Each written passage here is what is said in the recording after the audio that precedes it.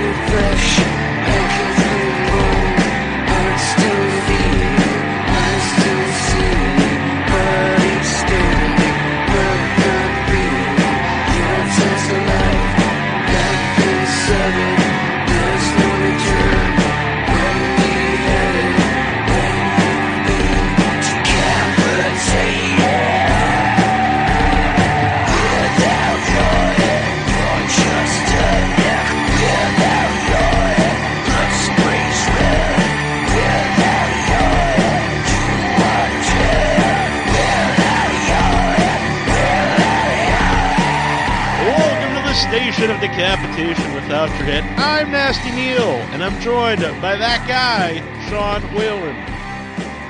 How are you? I'm very good. How are you doing? I'm doing very well indeed. Awesome. It's a sunny day out here in Los Angeles. It's a cold winter night here in Massachusetts. Snow on the ground. You know, there's something to be said for seasons. Yeah. But there's also something to be said for throwing on a T-shirt, which is kind of nice too. Yeah, it's like 20 degrees I think, at the moment. First of all, actually, where did that guy come from? That was actually Scott M. Temple, who runs The Walking Dead. He's a friend of mine and has been a friend of mine since right after he got out of USC Writing School a couple years after we met on the Cartoon Disney show. And we went out to lunch, and he said he was talking about how cool it is that I'm a character actor, that I get to do all these different kind of genres. And he said, you're that guy. I mean, you're going to be able to be that guy. You can do anything you want. You have even more opportunities than, headliners like Tom Cruise or whatever. You can do more than them. You can do every genre. And so he said, become that guy that everybody wants to see in everything. And I thought that's a really good idea. So that was my brand that I put out there. Yeah. Now, I've heard other character actors have done the same thing. So he or I were highly original, I guess. Yeah. They all stole. And I guess there's a documentary called That Guy in That Thing, and it's all about character actors. And I'm not in that one. Speaking of that, playing all different genres, like, this is a horror show, so, people probably listen and know you mostly from the different horror movies, but when you're out and about in the real world, which characters do people recognize you from? It just depends. A lot of times they just know my face and they know I'm an actor, but they can't put it down. They can't nail it down to something specific.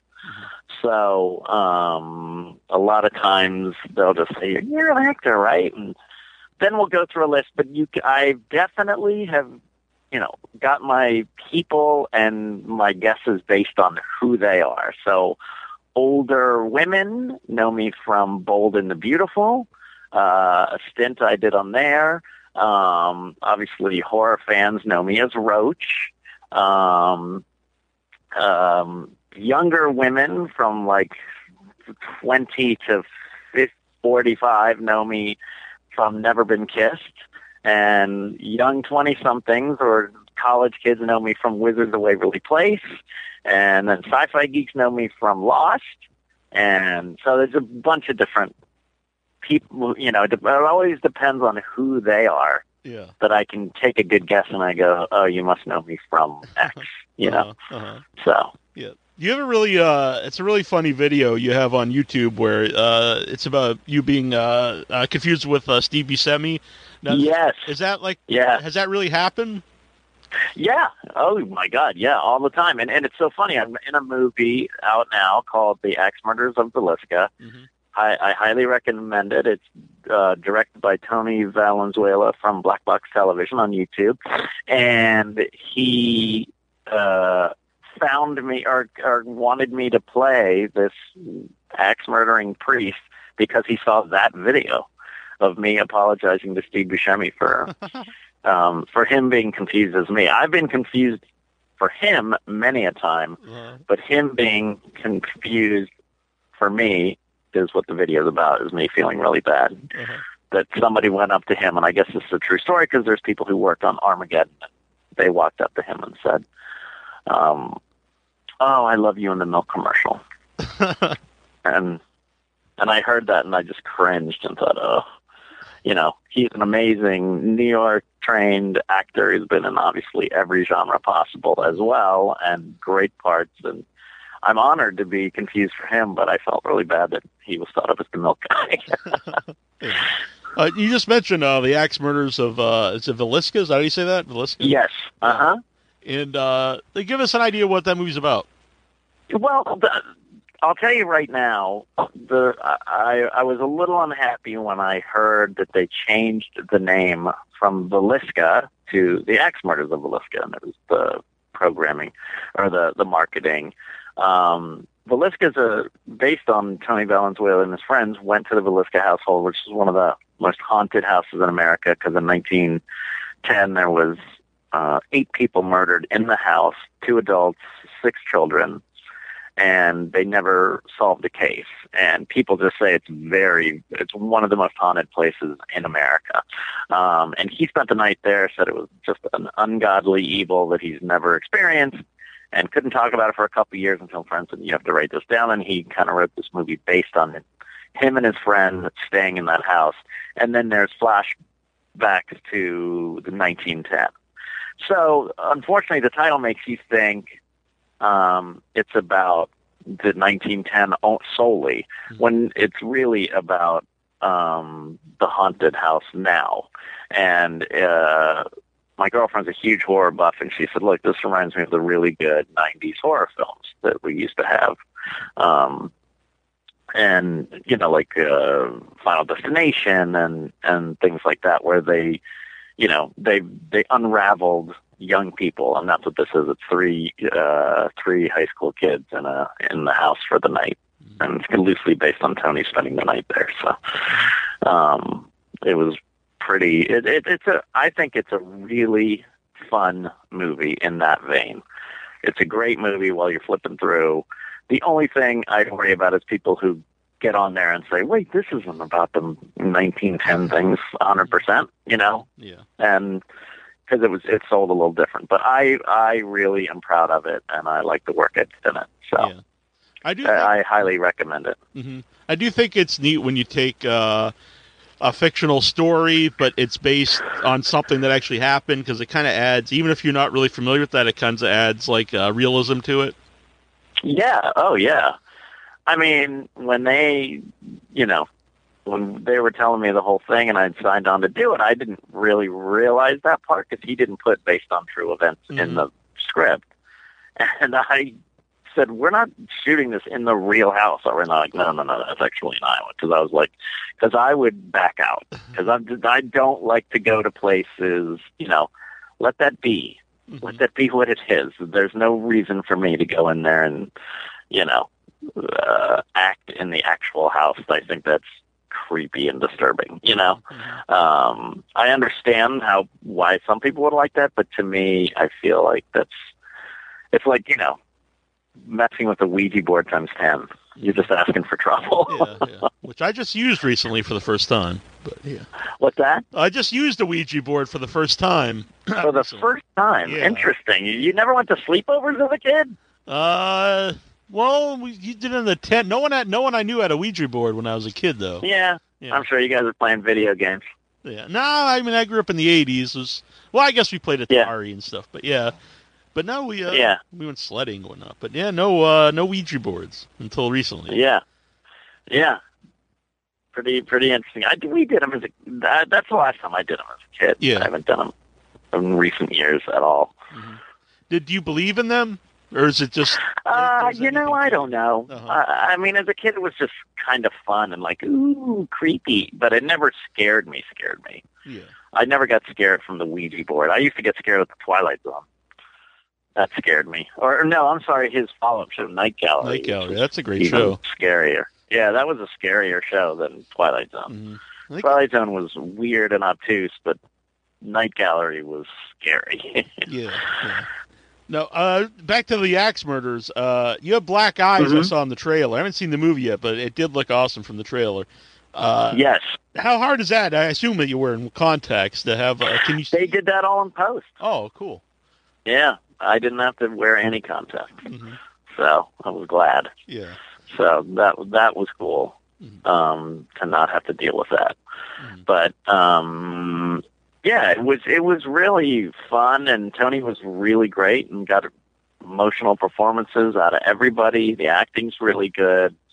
You know, to me, sometimes that's the problem with some little horror movies is they don't spend enough time on the acting. Mm-hmm. And I was really pleased to be a part of that, you know, that they really did care about the acting. And recently, all the movies I've done, you know, Death House and Blood Brothers, which again had a great title called Divine Tragedies, which they changed. Mm-hmm.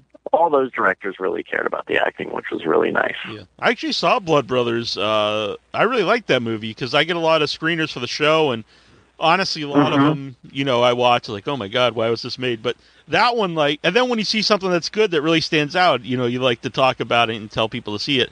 And that one really stood out. It was cast, and it was kind of weird, and there was a lot going on. But don't you agree that the Divine Tragedies is a much better title for that? Yeah, it definitely is, because Blood Brothers is very generic. I mean, that could be really... Yeah, right, and it doesn't enter the creepiness or the fantastical part of that movie, you know? Which I think is, you know, it makes it, I don't know, it's more, not in the wrong way, more sensual, you know? And that's what the movie was way more sensual than just like, you know, there are two brothers that kill people, you know? Right. It was a lot more than that. Yeah. So, yeah, that was and I actually disagree with the marketing on that. I think people would go with Divine Tragedies. What's that? You know?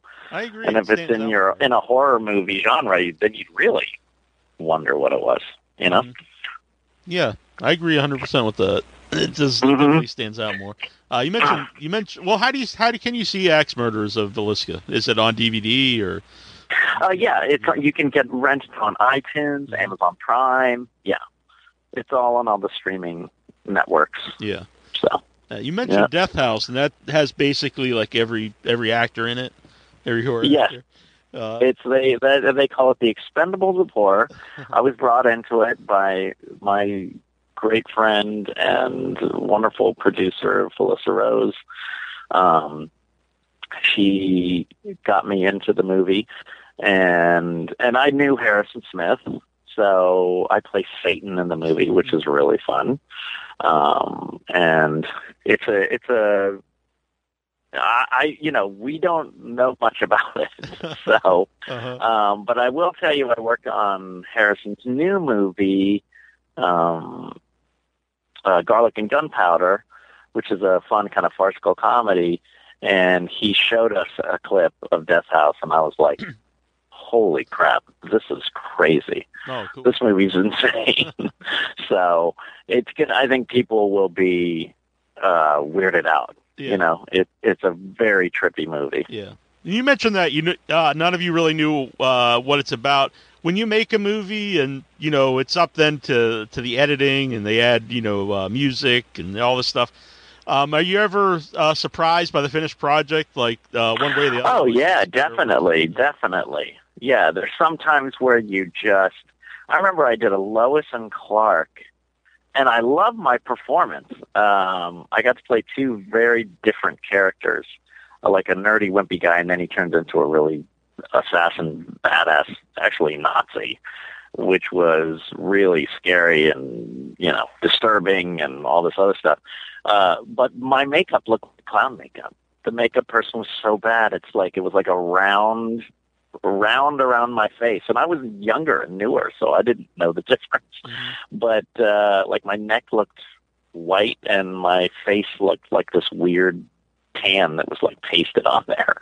And to me, I thought, oh shoot, I hope no one else sees what I see. And no one really did, thank goodness. But, those are the times you go, oh shoot, we really do depend on each other, Yeah.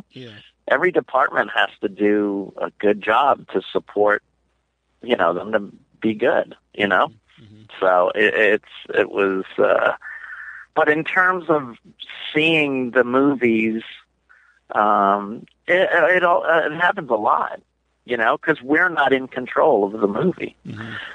and then sometimes it takes a life of its own. Because Tony worked on the editing of Axe Murders of the Liska for a long time, and it morphed, and I did a whole green screen thing with these weird makeup on that's not in the movie at all.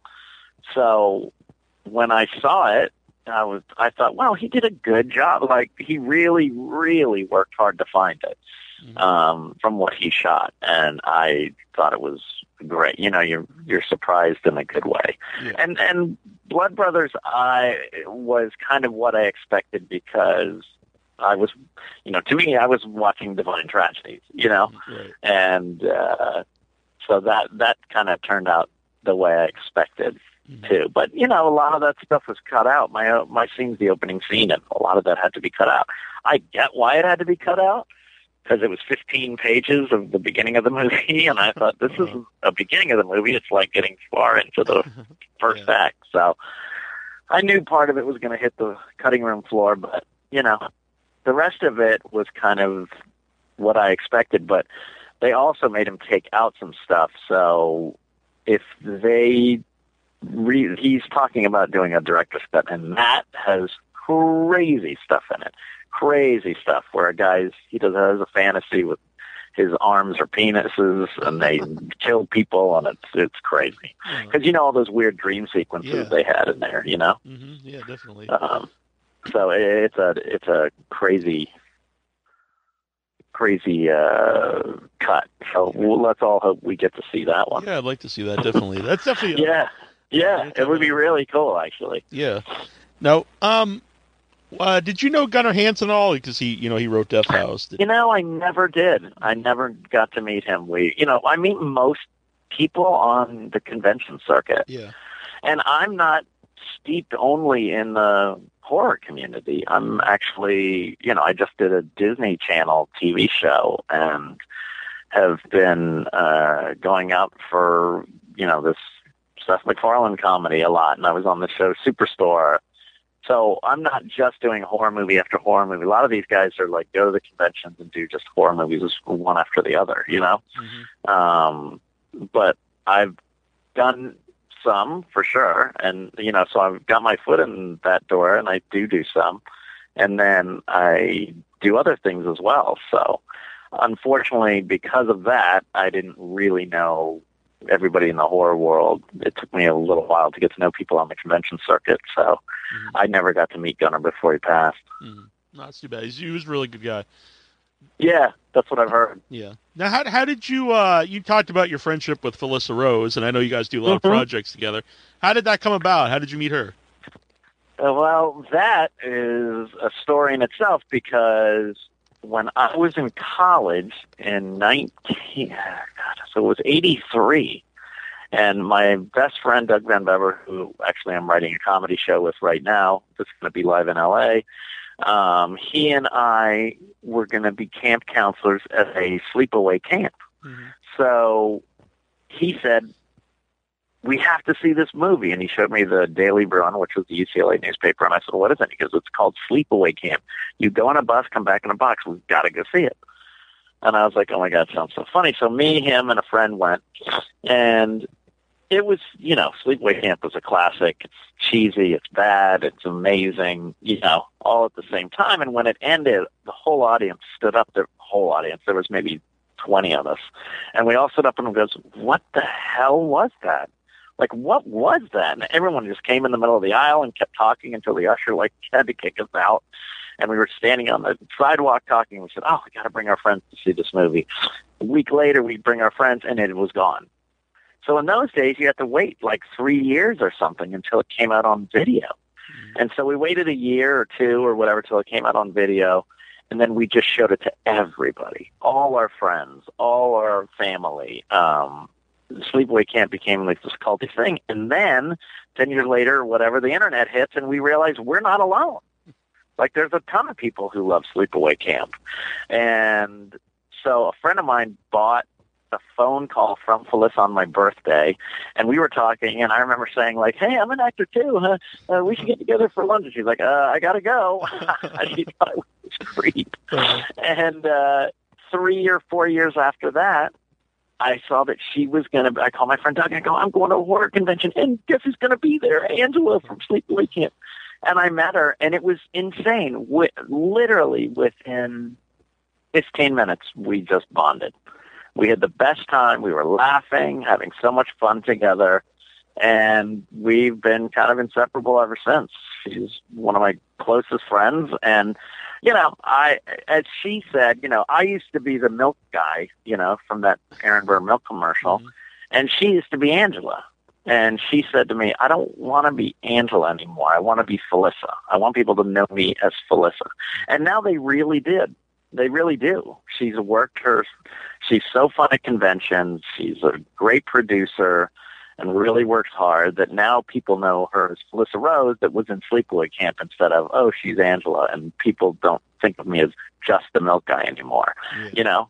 But when you're an actor, you have to say, gosh, I don't want to be branded as the milk guy forever, just like she doesn't want to be branded as Angela forever, because then there's no room for growth, you know?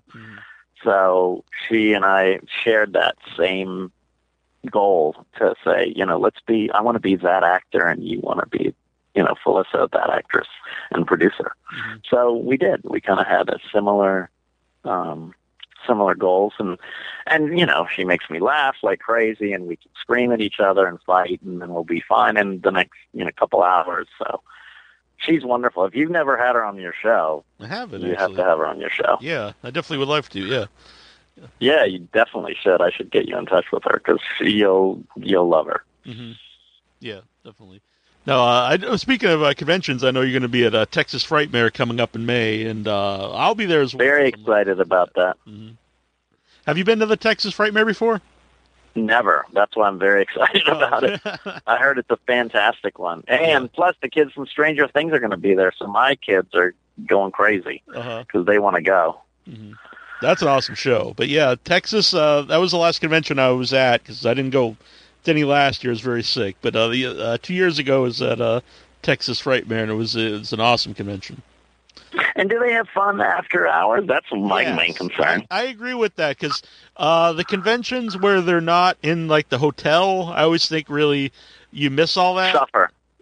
Yeah, because, you know, then everyone kind of goes their own way, and then it's kind of the end of the thing. But this one's right in the hotel, so right afterwards, you know, you see everyone hanging out, and they have karaoke and all that. Oh, that's awesome. Oh, I'm down for karaoke for sure. Yeah.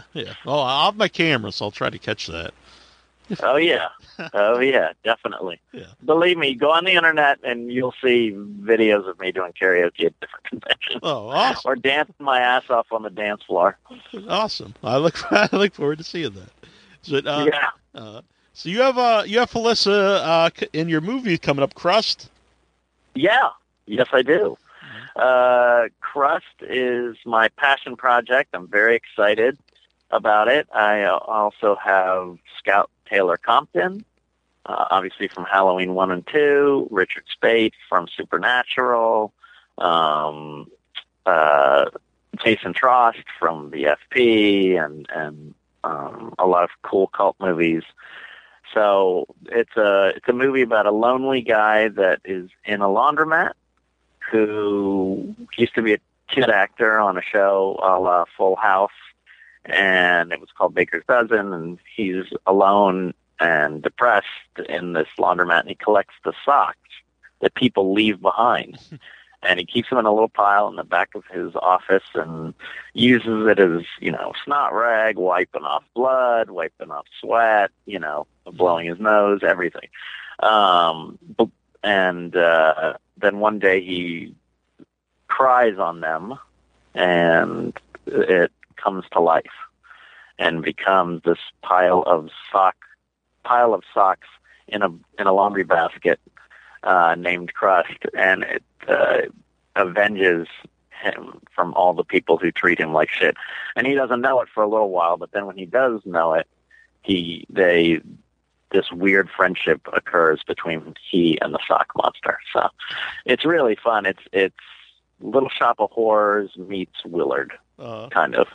So it's quirky, fun, and strange all at the same time. But, everybody who's read it has jumped on board. Eric Porn, who does the special effects for American Werewolf from London, is doing our special effects. And like I said, Scout was fighting for the role. She loved it so much, and I wanted her to be part of it. And then she was just so passionate about it that she's been really helpful.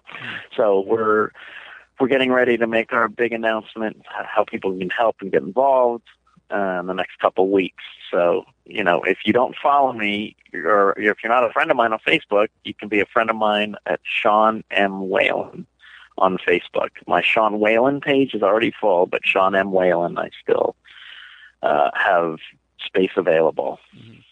That honestly sounds amazing. Not just because you're here, but I love the premise, and I'm a huge fan. Yeah. Now you mentioned Little Shop of Horrors. It's not a musical, though, is it? No, it is not a musical. It's not a musical. It's just in that comedy vein of a fun creature. Yeah. Where did this whole idea come from? You know what? I have no idea, and people keep asking me this. It came from, I was sitting in a laundromat? It's 2.5 years ago. I was sitting with these people who were doing a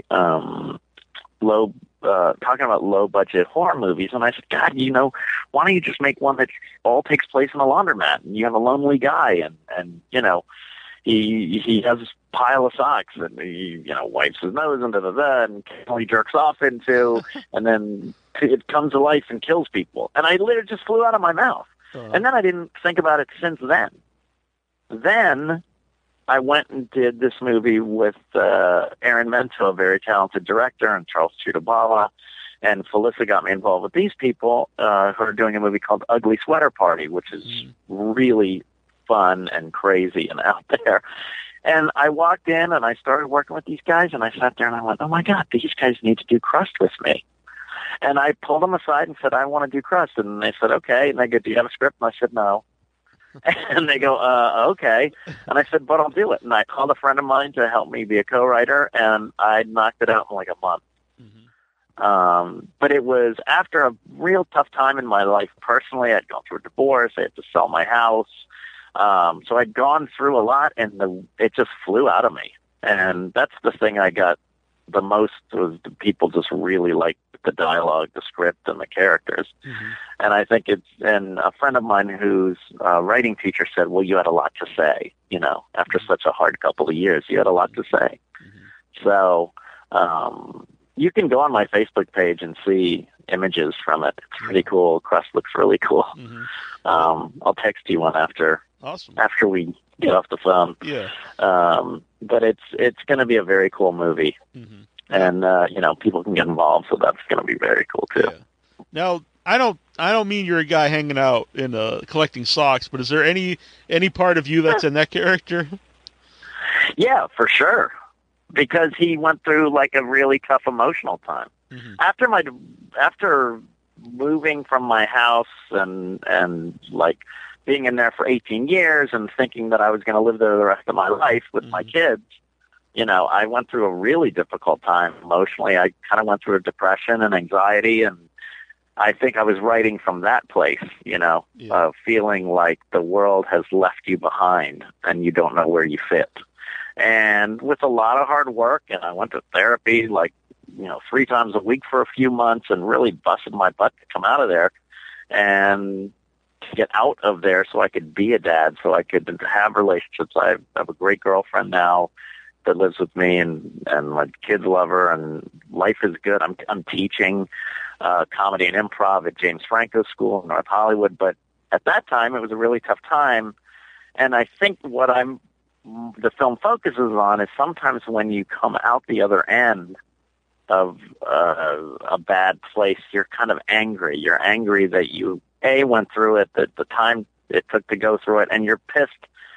Now that you're standing up for yourself, you're pissed at everyone around you who you feel bullied you or left you behind, or, Mm-hmm. And I was kind of writing from that place when I talked about the Willard aspect of it, Mm-hmm. When he's starting slowly to feel better, he gets a little angry at all the people that, pissed him off. Mm-hmm. So, yeah, there's a lot of emotional stuff that's the through line of the thing. Because I think when we all go through a really hard time and the world feels abandoned, like it's abandoning us, Mm-hmm. that you wish you had a bunch of rats like Willard did to kill people, or you wish you had a sock monster to avenge you.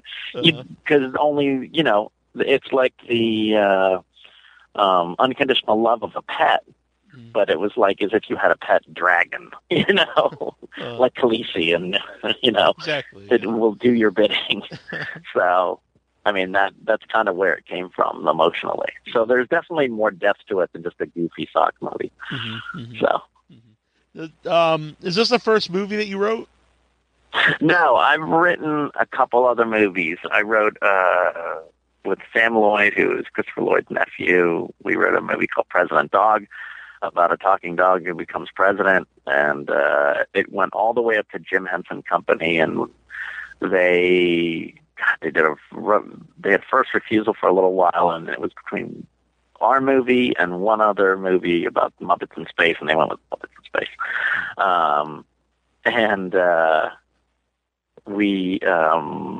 I wrote that movie, and I've written TV pilots and a bunch of different things.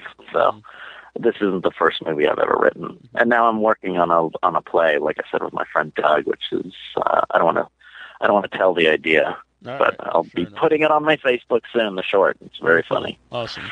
So. Now, do you think comedy horror is hard to pull off? I well? don't, it depends on how committed you are to it, Mm-hmm. I think if you're going, because I did a movie called Otis, I forget what it's called, Paranormal Halloween, and they were doing like a farce, like a full-on parody of horror movies. Mm-hmm. But this movie is,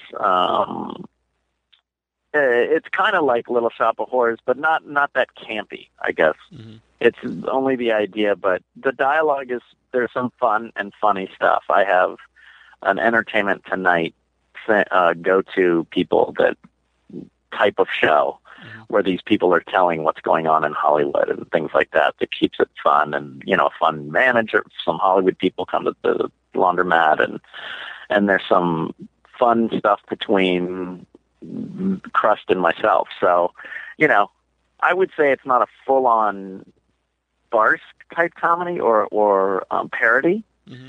but it's got some comedic elements in it. Yeah. And it's, more, I guess, like if it was a funnier version of Willard, Mm-hmm. Mm-hmm. That's and it's got elements of Charlotte's Web and The Godfather.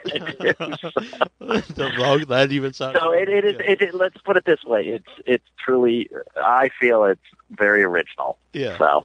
Well, that's important. That's important. Yeah. Yes, and I think people are hungry for something fun and fresh. So. Yeah. Mm-hmm. It's not a throwback to anything really.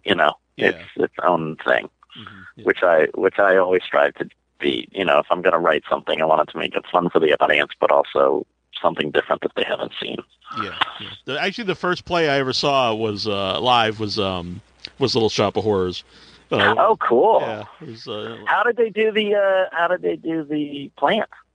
How did they do Audrey too? It was on this, and Dom DeLuise played the shop owner, and that's great. It was out in California, some famous place out there is where my outlet. But anyway, they had like the big plant on the set, and I guess someone was people were operating it, but it worked. And then it was a big production because at the end, and the play's a little different than the movie. Like the plants win in the play. Oh yeah. And so they had to like redo the movie because I guess it tested so badly. But yeah, I never knew that either. That the plants take over the earth. Yeah, so like someplace that's green as it's different in the play because the whole world turns green. And so then they have big vines like falling on the audience, and it's pretty. It's pretty That's wild. cool. Yeah. How fun is that? Yeah, That's awesome. excellent. Mm-hmm. That's very cool. Yeah, it was great. So tell us about Ugly Sweater Party. You mentioned it. Yeah, it was very fun. Like I said, Aaron Mento and Charles Fudabala were right, and Aaron directed it as well. It's about an ugly sweater party up in like at a camp, and what happens is they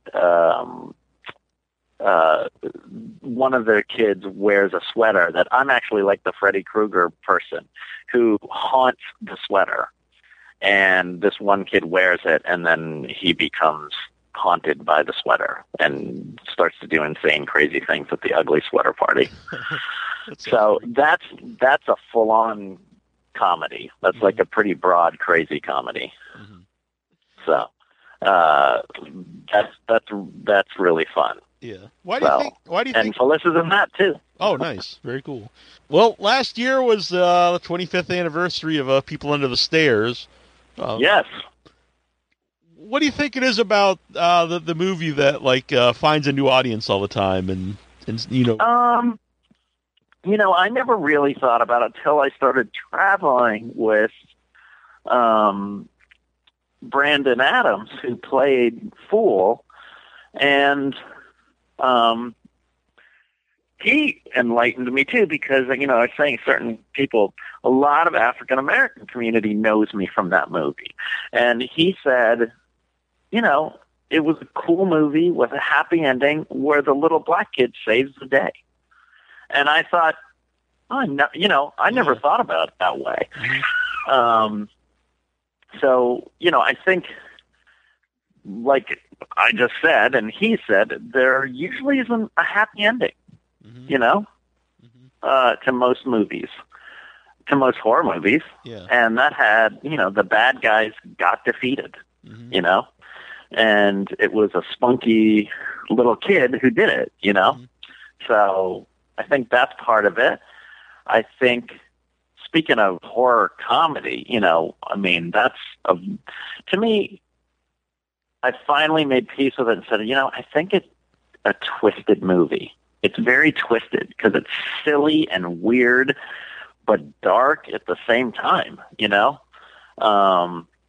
So I think that's part of it. And then the surprising part is I'm not in it very much, but it was my first film. And I think, also people just have an affinity for Wes, because obviously he knows how to have fun because of Scream and other things like that. But, and Freddy has a comedic element to him. Yeah. But I think that it's all of those factors. And because it's a cult movie, and people go, oh, I'm into that movie, It's easy to know Halloween and things like that, but if you knew People Under the Stairs, it's kind of a cool, kitschy cult movie, It really found life. I mean, it was number one in the box office for 6 weeks. Oh, wow. But it really found its niche on, video and DVD and stuff. People watch it over and over again, Very strange. Yeah. But it's also, Roach is such a fun character, and he's positive, and he's like a hero, Someone asked me that. They said, what character do you think you'd want to be? And I said, I guess Roach, because he is he really is a hero, He saves the day, and he's and a martyr, He dies for the cause. When you auditioned for Roach, I assume it was with Wes Craven, and yeah. Like, did he ever tell you what you did that stood out and he wanted you to be the? He just said that I found the emotional truth of it, And I was in a good class at the time, and I also went to my acting coach, you know? And he wanted and said the same thing and said, look, you can run around and scream and laugh and giggle and just be like a weirdo and a spaz. He goes, but if you don't find the emotional truth of it, and I think he's, you know, I said, oh, you know, he's a hero and all this other stuff. Well, he doesn't know he's a hero. He just wants to be a fun kid. He's a kid. He's a teenager who just wants to mess with the people who captured everybody. Mm-hmm. You know? He didn't leave. He could have left. He could have figured a way out, obviously, if he could figure out this whole life between the walls. Mm-hmm. But he wanted to stay and help, you know? Mm-hmm. So that's what makes him so cool to everybody, mm-hmm. you know? But he did it in I guess the whole point is he did it in a very fun, innocent way. Mm-hmm. Not, you know, I'm going to be a hero. You know, he's just like, ooh, this is fun. Uh-huh. I'm going to mess with these people, you know? Uh-huh. Was there anything... Make their life miserable because they're making our life miserable, mm-hmm. you know? Was there anything you did to get into the role for Roach? Or anything like you studied or anything? Yes, I would always wear the tongue prosthetic thing that slipped over my tongue. Uh-huh. Because there was one take where I spoke and Wes was like, you can't speak. And there was that one, the daddy was shooting at me and I went, oh shit. And Wes goes, come and look at this. You can't talk. And I said, you know what? I'm going to keep the prosthetic thing in my mouth. So I can talk. Mm-hmm. So I can talk and I can be spastic and energized and talk. It's just, you're not going to understand it, mm-hmm. you know? Mm-hmm. Because that thing's in my mouth. Yeah. So that's kind of what, you know, I would get my hair done, my makeup done, my long fingers put on. And then when I put that thing in, then it was like, okay, it's Roach time, you know? Yeah. Did you keep that? Did you keep the tongue is, I have my fingers. Uh-huh. I have my fingers, but I don't know where my tongue is. Oh.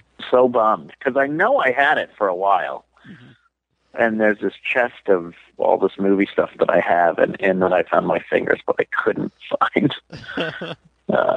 I could not find the tongue, which is very sad. Yeah. I'm going to cut that line out and just play it on the show randomly. I don't know where my tongue is at. But I don't know where my tongue is at. That's funny. That's great. Yeah. You have a background, obviously, in comedy. Do you think mm-hmm. that's helped in like non-comedic roles? Yeah. I mean, it's weird. I used to be able to watch myself in comedies, but never in drama, because I felt I knew comedy. I guess I felt I could do it. Mm-hmm. Like I was good at it. I had studied hard at the Groundling Theater for a long time. I had good instincts. I'd been doing comedy, making my brothers and sisters laugh since I was a kid, so I felt good about it. And then for some weird reason, you know, People Under the Stairs was my first movie, and I studied at Playhouse West, and now I'm studying at James Franco's teaching the comedy department at James Franco's School of Film and Acting, but they come from a Meisner background, which is a technique of really being on the other person. Jeff Goldblum studied there. A lot of people studied there. And I think that when you're doing drama, it's a little more vulnerable. But I think I'm glad I started with comedy because I think it was just my way in. You know, every actor has their way in. And, you know, Jim Carrey, that was his way in. And, you know, Stanley Tucci, that was his way in. You know, people had their way in. Mm-hmm. But it's nice because I've come back to it, you know. I've come back to it. I'm actually performing at the Groundlings next Thursday night. Oh, awesome. Doing an improv show, which I haven't done in a while, so that'll be really fun. Yeah. I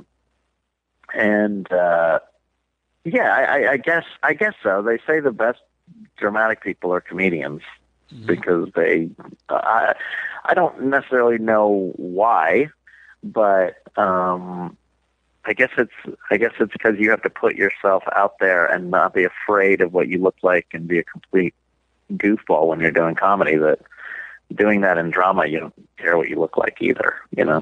Mm-hmm. Yeah. Along those, I don't want to be offensive or anything, but were you picked on as a kid at all? Because you definitely have. No, I mean, you know what? I was the youngest of four. My sister was a very popular, like, head cheerleader type. My other sister was in the pom-pom squad and the championship pom-pom squad and was very well liked. And then my brother was a super popular student government president, was only a year older than me. So I luckily had the Whalen name going into my schools. And I was tiny, though, but I was tiny. But I always had confidence. I guess my sociology teacher in high school, they took drawings from kids in kindergarten and said, they said people with confidence drew themselves big and people who didn't drew themselves small. Well, it was from my class in kindergarten, and my head was huge. My body was huge. So I think I got confidence because I could always, get things my way, because I would entertain my mom and entertain my brothers and sisters. And so they kind of, they appreciated that. Mm-hmm. So that's kind of where I kind of honed that craft. And so I was like that with my friends. I was outgoing. I was confident, Mm-hmm. I just think that's it in life in general. Just confidence is everything. Mm-hmm. And that's what that's what I write about in Crust, is how do you deal with it when you lose it, mm-hmm. for a little while. That's kind of what Crust is about on a deeper level, Mm-hmm. But no, I never was, because I was, I made the guys laugh, Yeah. Mm-hmm. and I liked who I was. I don't know what it would be if I was an only child and didn't have, my brothers and sisters paving the way. And, mm-hmm. It was easy to look ahead and look at them and go, oh, this is how you deal with, and I would still do it. Yeah. This is how you deal with getting older. This is how you deal with when your kids leave for college. This is how you deal, Yeah. I still get to have the trailblazers in front of me. Mm-hmm. So I think that helped a lot too. Mm-hmm. Tell us about the Groundlings. Maybe something. The Groundlings was fantastic. I went to UCLA. I got in the theater department, did very well, but I just didn't like the program itself. I got out after 6 months, and then just went to UCLA. Got a degree in sociology and business. But I had so much fun. I met the best friends of my entire life, and had such a great time. And then I knew I kind of wanted to get into acting, but I didn't know how. And there was a woman who worked at my job. I used to run blood from the blood bank to the hospital at the UCLA clinic, Boyer Clinic, which was the kidney clinic. And I used to be the runner because it was in this faraway tower.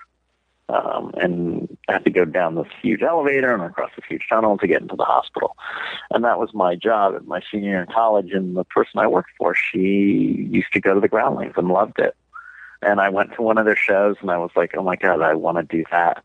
That's what I want to do. So I came back when I graduated, I went home for the summer, and then I came back with hardly like $200 in my pocket, got a waiter job, busted my butt I got accepted into the school immediately, but I couldn't pay for it.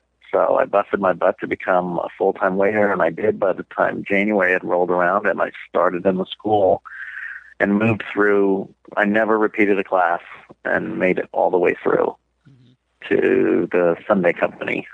So it was cool. It was very cool. And it was just a fun time. I had the same rules.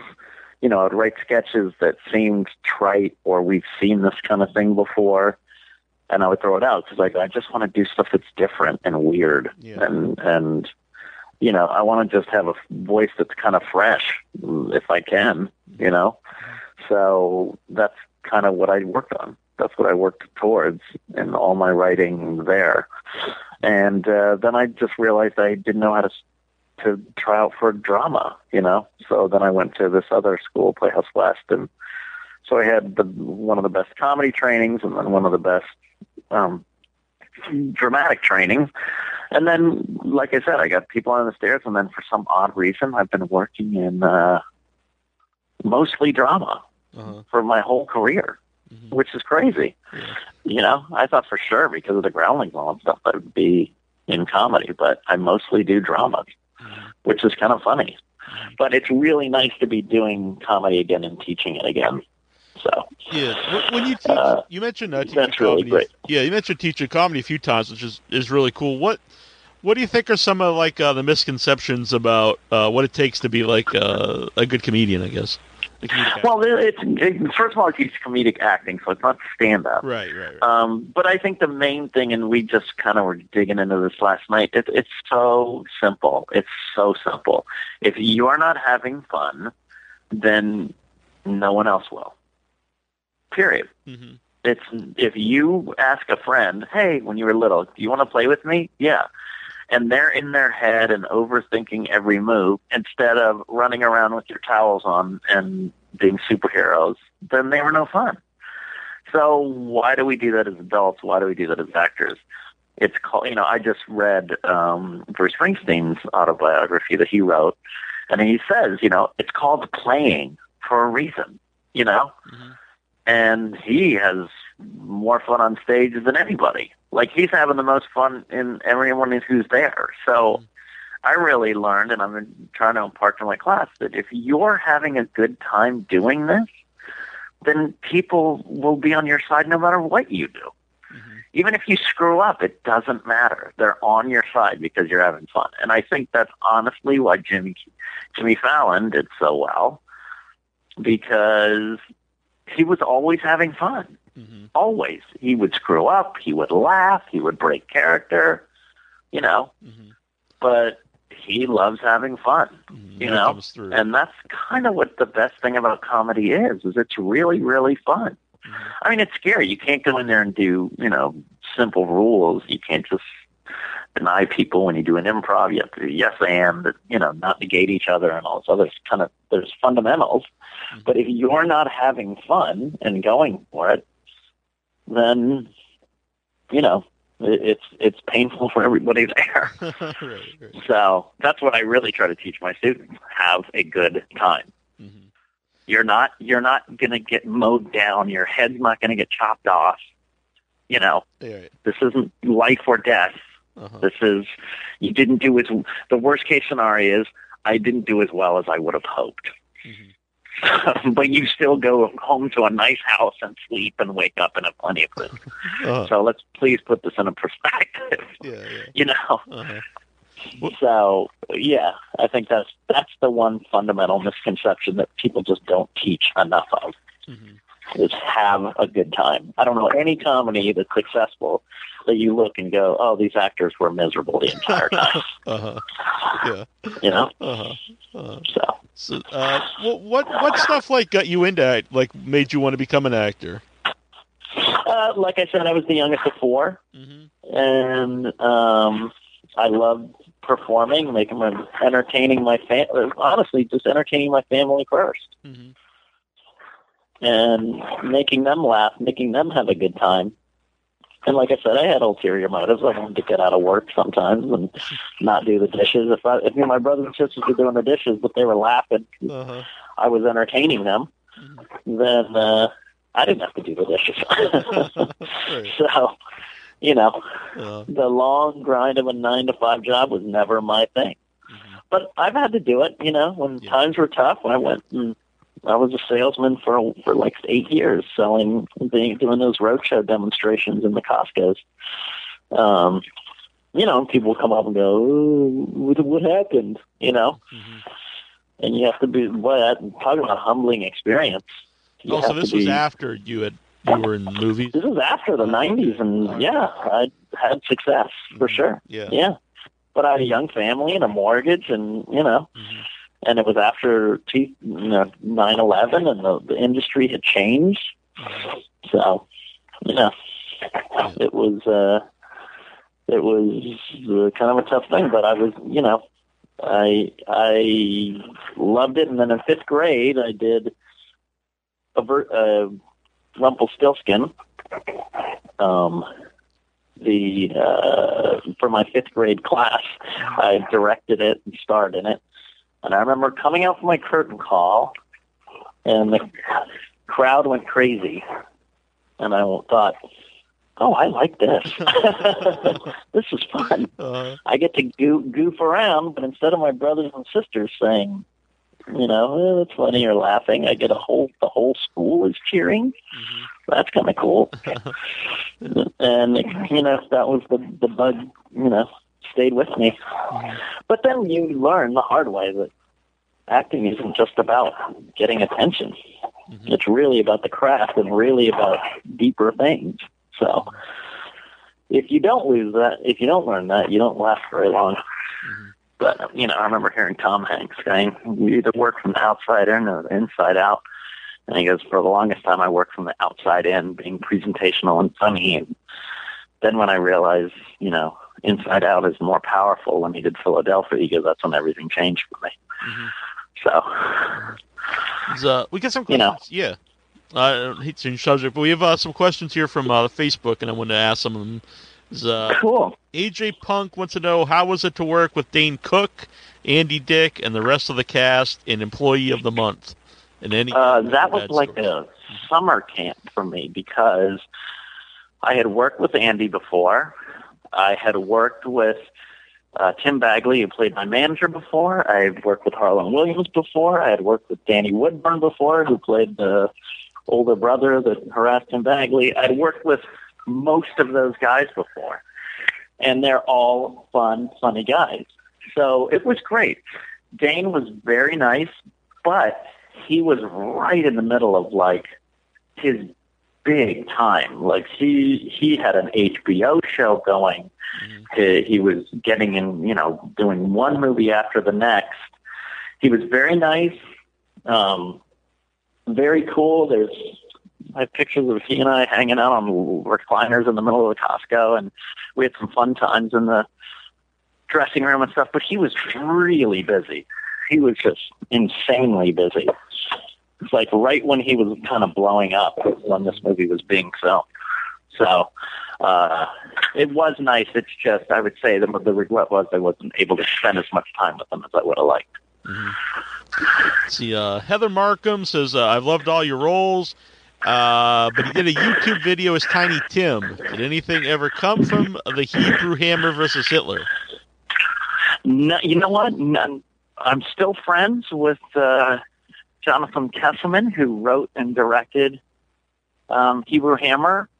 But as of now, I know there was a big campaign for a while, but I'm in mind for it. It's just as of now, I don't know where it is in development hell. Mm-hmm. Mm-hmm. So I don't know, but I loved being Tiny Tim. That was really fun. That was Jonathan Kesselman and I became good friends, and that was where I first worked with Andy. Oh, nice. Was on that movie, Hebrew Hammer. Mm-hmm. Chris Blair, this is actually funny that he asked this. Chris Blair says, where did you learn all the killer dance moves? He's always the first one dancing at conventions. From my sisters and my mom. Because they told me at a young age, they taught my brother and I, they said, look, women like guys who can dance, and you have to know how to dance. Mm-hmm. And luckily I was blessed with some rhythm and skinny, wiry legs. So, yes, I love to dance. I think it's liberating and fun. And if there's a dance floor and fun music, I love it.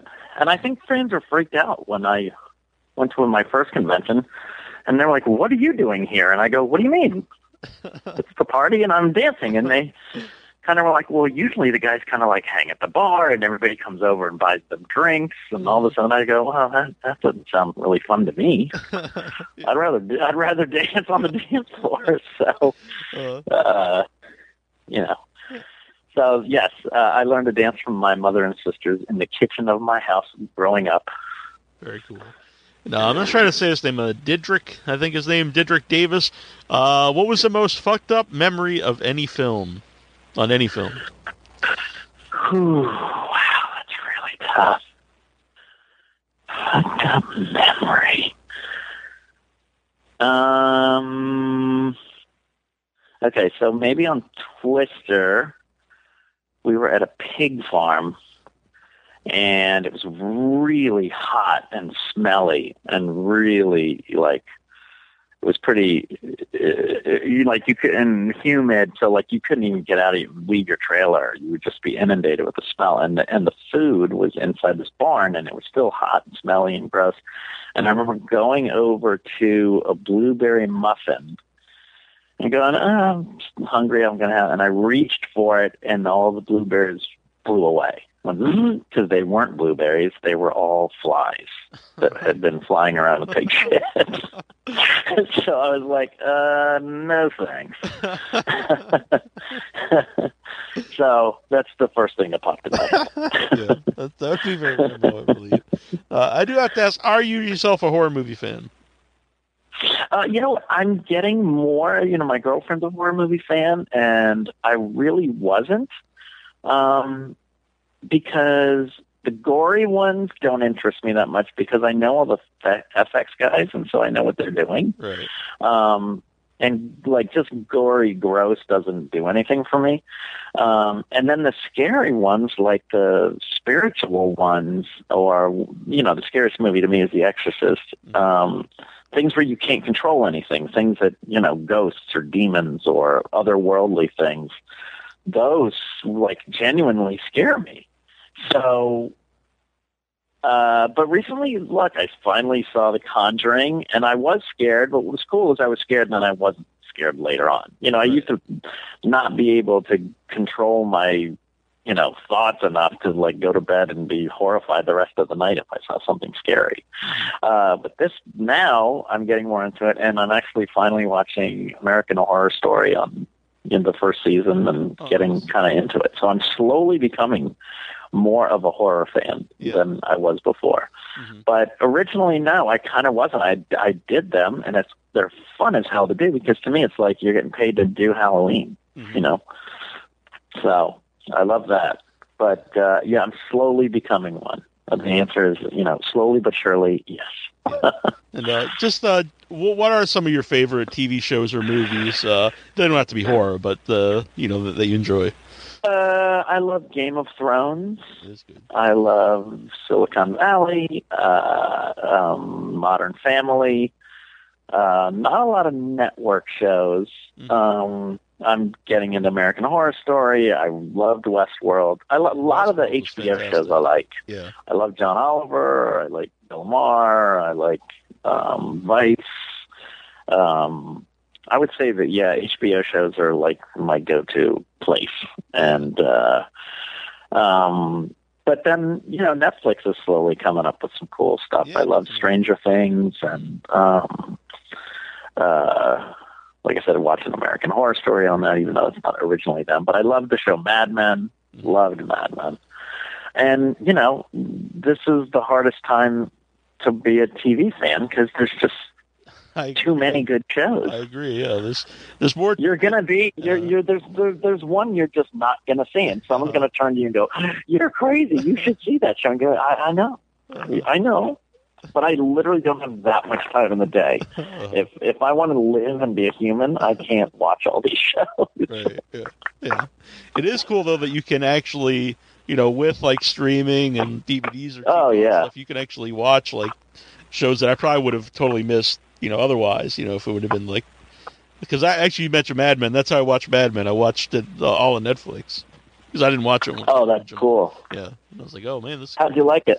Oh, I thought it was fantastic. Yeah. Mm-hmm. It's exceptional. It's exceptional. Yeah, and I just watched. Movies are not the thing anymore. Mm-hmm. The great art is not happening in movies. They're happening in on TV. Yeah. I think really since HBO kind of The Sopranos and The Wire, those kind of shows, since then. It's been like a golden age of TV. Yeah, you're right. They kind of ushered it in, and all the big people said, "Oh, I want to do that." Yeah. Yeah, I agree with you. So I think you mentioned, but what's the best way to find Sean Whalen online? Best way to find me is at my Facebook page, Sean M. Whalen, and you can also find me on Twitter at that guy SMW. And you can find me on Instagram at that guy SMW. Yeah, at that guy SMW. But the easiest place is just my become a friend of mine on Sean M. Whalen. And if you mention this show, I have people under the stairs, T-shirts and DVDs and mini posters and stuff like that. If you mention this show, then I will take $10 off for anyone who mentions the show. That's awesome. So they're usually like $25 or $30, depending on what you're getting, and I'll take $10 off. Oh, that's very if you mention Neil's show. Excellent. Yeah, mention Without Your Head, and you get some. And you know what's also cool, because if you're a friend with Sean Whalen, he's very interactive, and he always has these. You always have these caption contests, and they're a lot of fun. Yeah. Even if you don't participate, they're fun to read. Yeah. It is. It's fun. I always have a guest judge, and today's is my brother-in-law. So, yeah, it's fun. It's getting crazy because I used to go, oh my God, there's 70 or 80 people. Last one I did was 350 people. Oh wow! That I had to sort through the captions. Yeah, so it's getting a following. So it's pretty crazy. Very cool. Well, I appreciate you coming on tonight. It's been awesome. Hey Neil, thank you. Thanks for your time, and I'm glad we got to finally get this done. I'm sorry it took so long. And I hope I wasn't too rambly. No, I thought it was great. I hope everyone's awesome. There's a monkey in my kitchen, and he's throwing shit at me. Got a rash that won't stop itching, and it's burning when I pee. The rent is due, I'm sniffing glue, but I just can't stop missing you. In spite of all the rotten things that you have done to me. There's bass up in my belfry, and there's eels in my pants. The front lawn is on fire, and the butter's full of ants. They're banging on my door, and there's devils in the floor. Can't take it anymore, I wish that you'd come back to me. 1,000 fucking reasons that I'd like to see you dead. 1,000 fucking things that I still wish I never said. 1,000 dirty motherfuckers you fucked in our bed. But when it's said and done, you're still the only girl for me.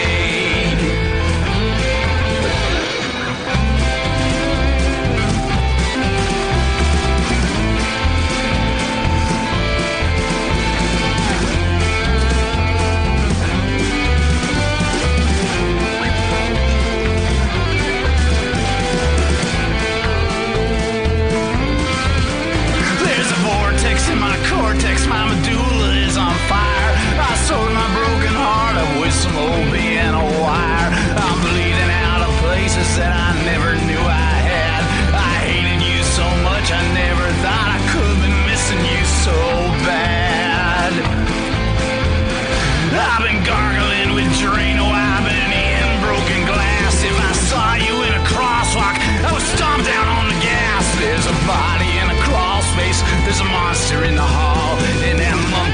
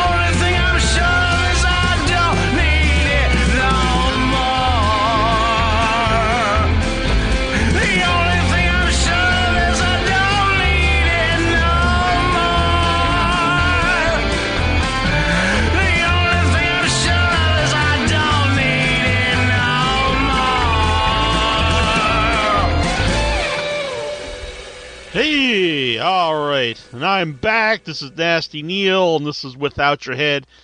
Huge thanks to Sean Whalen, great guest on the show. It was cool to cover a lot of his career. Maybe some horror fans wish we went more into the People Under the Stairs, but I thought it would be cool to talk about some of his other projects that are out now or coming out, in some of his past with the Groundlings. And so I thought it was great. So hope everyone enjoyed it. I know Heather Markham is a huge fan of the interview, and she's a big fan of Sean Whalen. And talking to her right now, and hopefully she can make it out to Texas Frightmare, because I haven't been to a convention in a couple years, and Without Your Head is going to return to Texas Frightmare weekend coming up in May. It's a loaded lineup. Let me go and get the lineup here. It's May 5th through the 7th in Dallas, Fort Worth, Texas Frightmare weekend. If you don't know, if you've never been to a horror convention, if you have been, you know the deal. But if you've never been to one, it's autographs and photo ops, but it's more than that too. There's the vendors are selling all kinds of cool horror stuff. A lot of the stuff you can't, buy in a store, send away for on Amazon or whatnot. It's some of it's homemade stuff. Shirts, independent companies make, all kinds of stuff. You really don't know what you're going to ever find at the vendors. Maybe some rare movies, all kinds of cool stuff. So there's that. Then they're showing films, and then there's like the parties, and there's always something to do. Panels, Q&A panels. So let's see here though. I'll go to guests here, but it's TexasFrightmareWeekend.com. We're going to be having some guests on the show, like Sean Whalen, as we count down to the Texas Frightmare. The cast of Stranger Things, that's pretty awesome. Let's see here. Danny Lloyd, who is Danny from The Shining. That's awesome. We got some people from The Walking Dead. The Thing reunion, Dean Cundy, Wilford Brimley. I don't think Wilford Brimley's, to my knowledge, has done a horror convention. Maybe he has, I'm not aware of it, but never one that I've been to, and I've been to several Thing reunions. So it's a Thing 35th anniversary celebration at Texas Frightmare Weekend. This announced recently Frank Henenlotter, which is going to be awesome. It will be at Texas Frightmare. He will also be on Without Your Head. Oh, spoiler alert. The Man Called Sting, if you're a wrestling fan, will be there. Fright Night reunion. The director Tom Holland, Chris Sarandon, Williams Ragsdale, Amanda Burse, Stephen Joffreys, and Jonathan Stark. That's awesome. The cast of 31, the Rob Zombie film, including Meg Foster, Malcolm McDowell. People from Bates Motel. We got Michael Berryman from The Hills Have Eyes. There's a Friday 13th Part 5, A New Beginning reunion. That's interesting, because that's kind of like the Dark Horse of the series. It's kind of the Scooby-Doo at Friday the 13th, where the mask is pulled off and, it's not Freddy. It's just some guy. But so that's cool, because that's not one that really gets much love. Let's see here. Really, you should just go to TexasFrightmareWeekend.com, and there's like 1,000 guests, and I can't really sit here and name them all. Also, Richard Brake from Doom. Well, he played Doomhead in 31, which I'd mentioned earlier. To me, that was a standout of 31.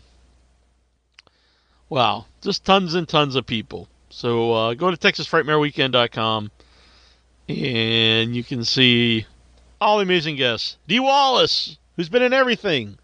The Hills Have Eyes, Howling, E.T., Cujo, and she'll be on Without Your Head.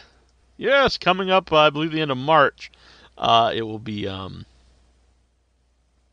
have her live on the show. So, let's see here. It was interesting, I read that they're making Friday the 13th Part 13. Even though, they're doing the remake. So they've already rebooted Friday the 13th.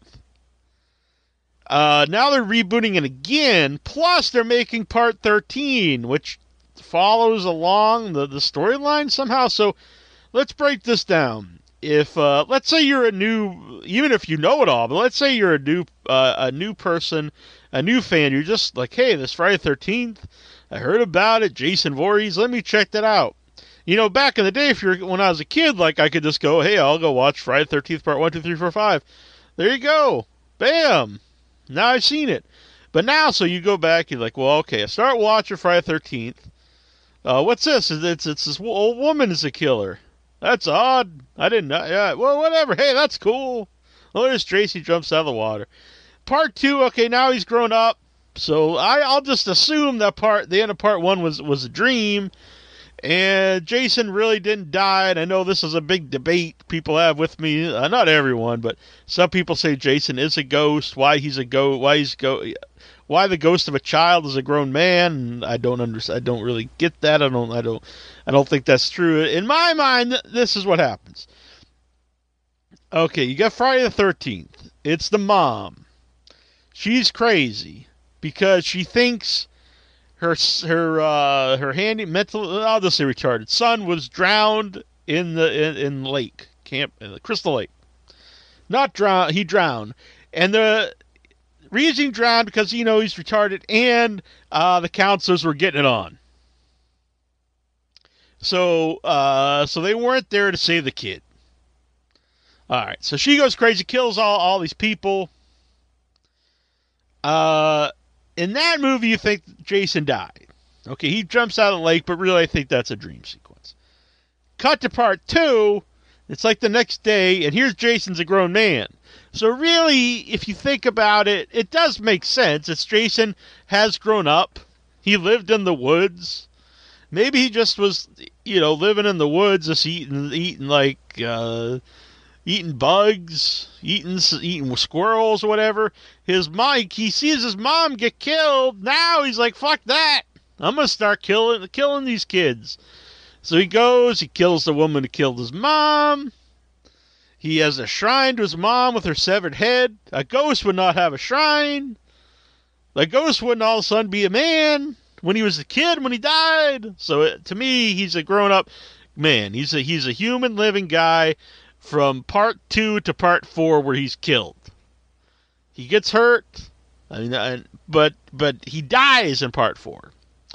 All right, so part 4 he dies. Part 5, it's like I said, the Scooby-Doo version. It's just some guy pretending to be Jason. All right, whatever. Part 6, now he becomes like Frankenstein, or not even Frankenstein, because Frankenstein's like created. He's zombie Jason, because he's brought back to life by lightning. It's what's his name? Jarvis? Something Jarvis? Tommy Jarvis, I think. Tommy Jarvis and Horshack go and bring him back to life. They almost Nakata, and they bring back Jason. So now Jason's a zombie. So Jason from 6 to 6 and 7, he's a zombie, and he's fighting someone with mind powers, and they put him in the bottom of the ocean because he can't die because he's a zombie now. It was a very bad plan by Tom. But anyway, so now he's a zombie. 8, he goes to Manhattan. He's still a zombie. But in part 8, he turns back into a child through chemical waste. Why this happens, I don't know. And really, in a way, does that make chemical waste bad? It's like, people spend a fortune trying to reverse the age process. If they knew all you could do is just jump in the sewer and lay in some toxic waste, it's kind of gross. It's like there's shit and there's rats around, but hey, you get to turn back into a kid and you get to relive your life. It's like, well, fuck. I'm like 7-year-old man, 80-year-old man. I can go lay in a sewer for a little bit. If it means, I'm going to be 20 again, or 12, or how. So, anyway, then he turns into a kid. How that leads to part 9, I don't know. Because he's a kid, but that's just totally ignored. So, up to this point, you got to take leaps of faith, but you can actually string it together as one storyline. All right, part 9. Jason goes to hell. I'm not really sure how this one works, because now Jason isn't really even a person. He's not even a zombie or a person. Now he's like an entity. He's like this evil entity that like can transfer to bodies. So you see him briefly get blown up. Why he's a man again, I don't know. Maybe we just jumped, 30 years and he got old and turned and rotted again. I don't know. Or maybe the bath and the nuclear waste really only last, a half hour, then you revert back to your former self. I'm not really sure. It's not explained. It's probably for the best not to be explained. But anyway, he gets blown up. Someone eats his heart for inexplicable reasons. That guy becomes Jason, and then the movie just goes into madness. All right, so then you go to Jason X, and he gets blasted into space, which is usually a sign that your franchise has the quote unquote jumped the shark. When now, if it already took place in space, that's fine. I mean, obviously, Alien, like, well, what are you talking about, Nasty Neil? Aliens in space? Well, yeah, because he's a fucking alien, so it's in space already. But this one is like, it's about a mongoloid in the woods. He's like a retarded killer who becomes a zombie. Then he gets blasted to space. So it's very bizarre. All right. So anyway, I'm watching this. I'll buy into it. Okay, they can't kill this guy. We've already found this out. You can put him in the bottom of a lake. You can hit him with a machete. You can blow him up. He ain't dying. So what do? We'll put him in a block of ice. We'll freeze them. Well, not really a block of ice, but it's like the modern day block of ice. We'll just freeze the guy. All right. Well, that makes sense. Okay, he's frozen. We got Jason frozen. It goes into the future. He's on a spaceship for I'm not really sure why. And then he gets like thawed out. They put him in the microwave, and then of course he just starts killing everybody. There's also like a hologram deck, like out of Star Trek Next Generation, where they recreate Camp Crystal Lake again. I'm not sure. It might be explained. To be honest, it's been a while since I've seen Jason X.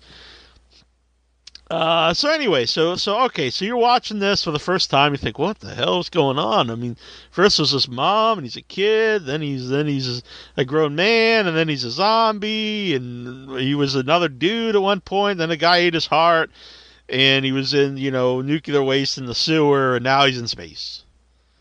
All right.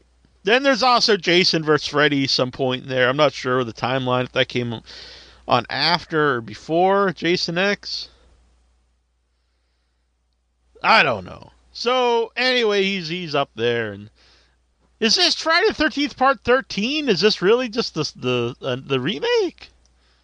Because maybe there wasn't a Jason 12, was there?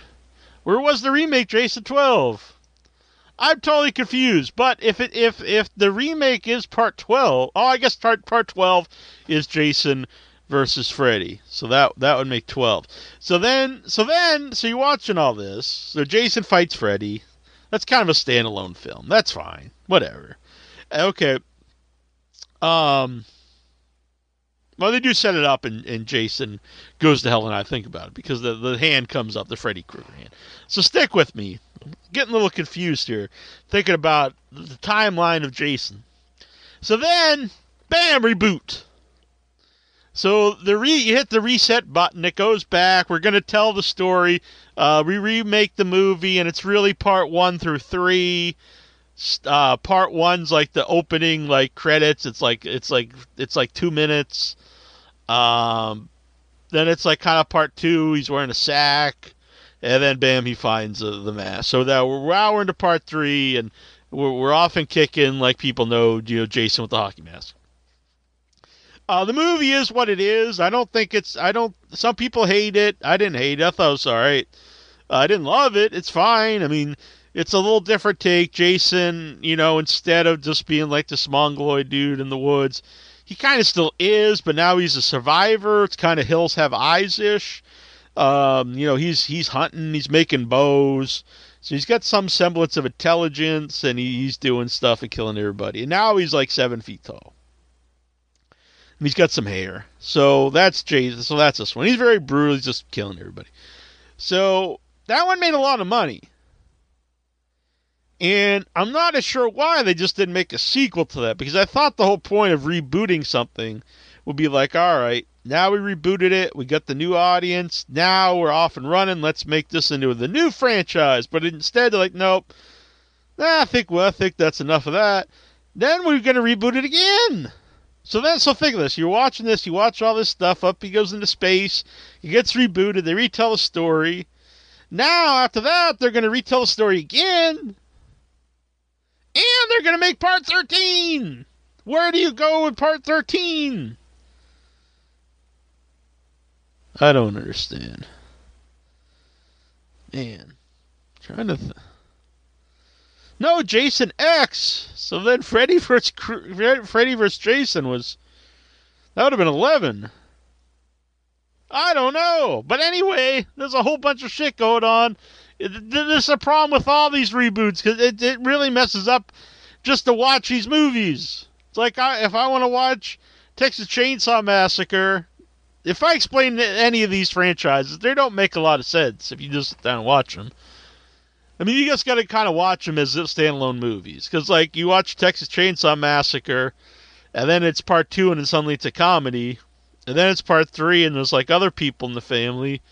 Then it's part 4, and there's a guy with like a robotic leg, and now Leatherface is a transvestite, and then what happens? Then it reboots itself, retells the story, and then they cut Jason's arm off. So I mean, they cut Leatherface's arm off and kill everybody else. It's like, well, we can't do that again. Let's go back in time. So now they're back in time and showing Jason. Leatherface just dropping out of his mom and being like a crazy dude killing cows, which really wasn't part of the first one. It was the other family man. It's clear in the first movie that Leatherface could never have been part of society. He is beyond. He can't fit in anywhere. This guy couldn't have had a job. This is a psychotic man. He's like a man-child, a psychotic man-child. He wasn't working anywhere. He wasn't an Uber driver, he wasn't 7-Eleven.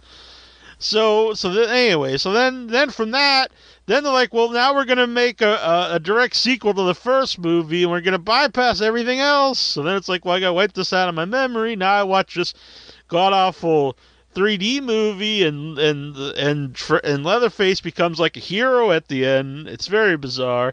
So now we're going to go back in time again until the Leatherface is a boy and how he becomes Leatherface. It's awful. But I do love the original Texas Chainsaw Massacre. And part 2 is very good too, as it's kind of a standalone film. And then part 3 I also think is a good, it's a good slasher film. So there we go. I don't know where the hell that started, but Friday, me trying to explain the franchises. All right. Very sad news. John Hurt passed away. One of my favorite actors.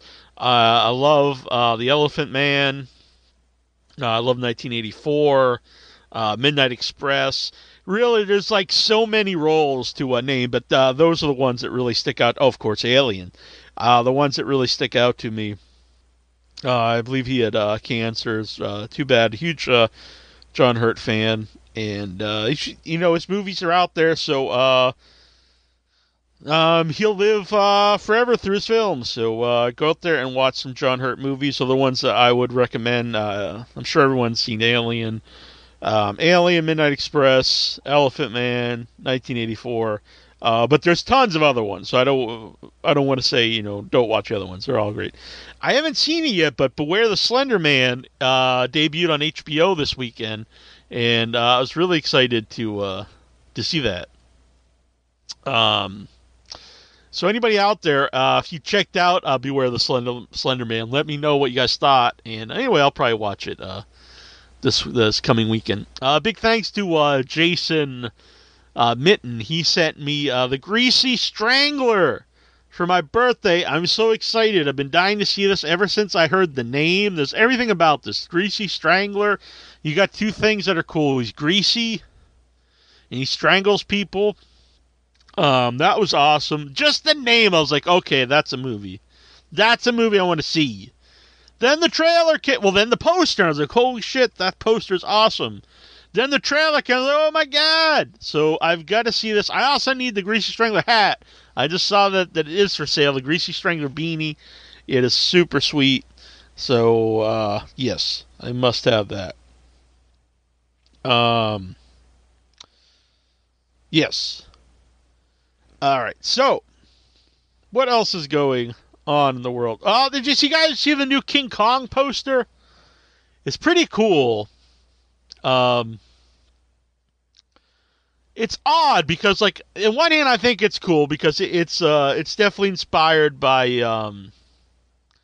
Apocalypse Now. But at the same time, it's like, well, is that like an homage to Apocalypse Now, or is it just a copy of Apocalypse Now? Do kids even know? You know, do a lot of people even know that that's Apocalypse Now? So, I mean, well, I guess one man's homage is another man's copy. So I don't know what to think of the new King Kong, because, like, I'm a huge King Kong fan. Original movie's one of my favorites.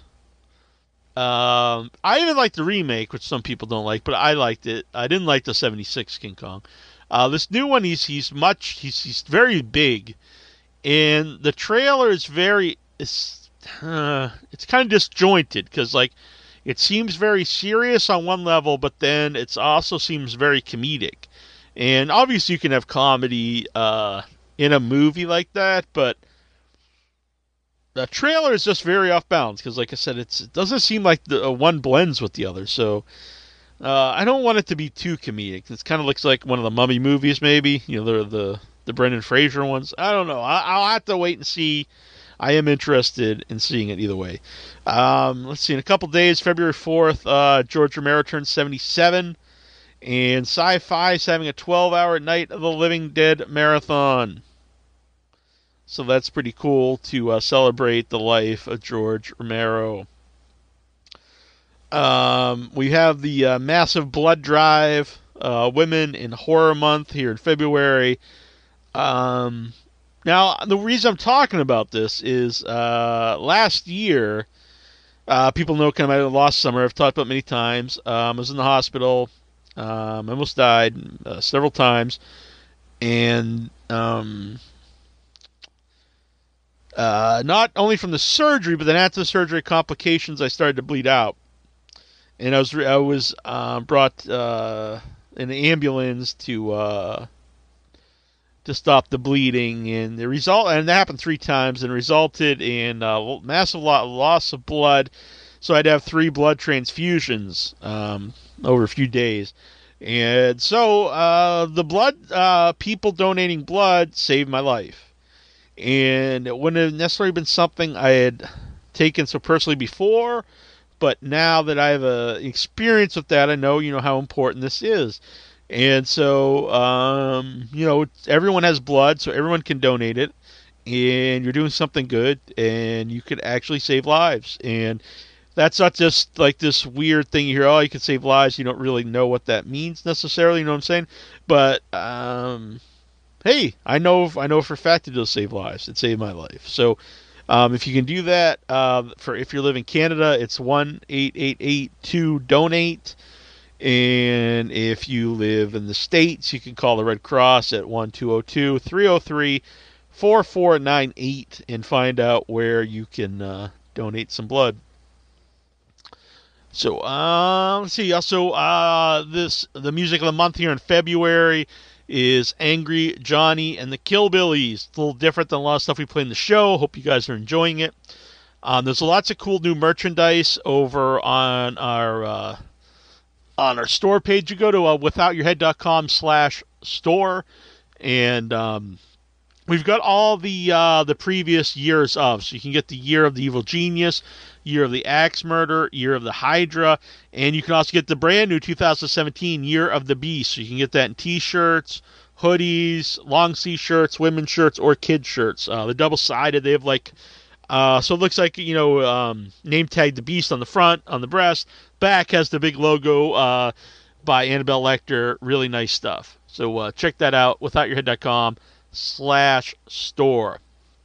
I was just watching Hardware recently, Richard Stanley film, and because we're going to be having him on the show soon. And it was really interesting because the end is very topical, I think, to today, and I don't want to get too political on the show, and I don't want to spoil Hardware for people who haven't seen it, even though, it's like 30 years old.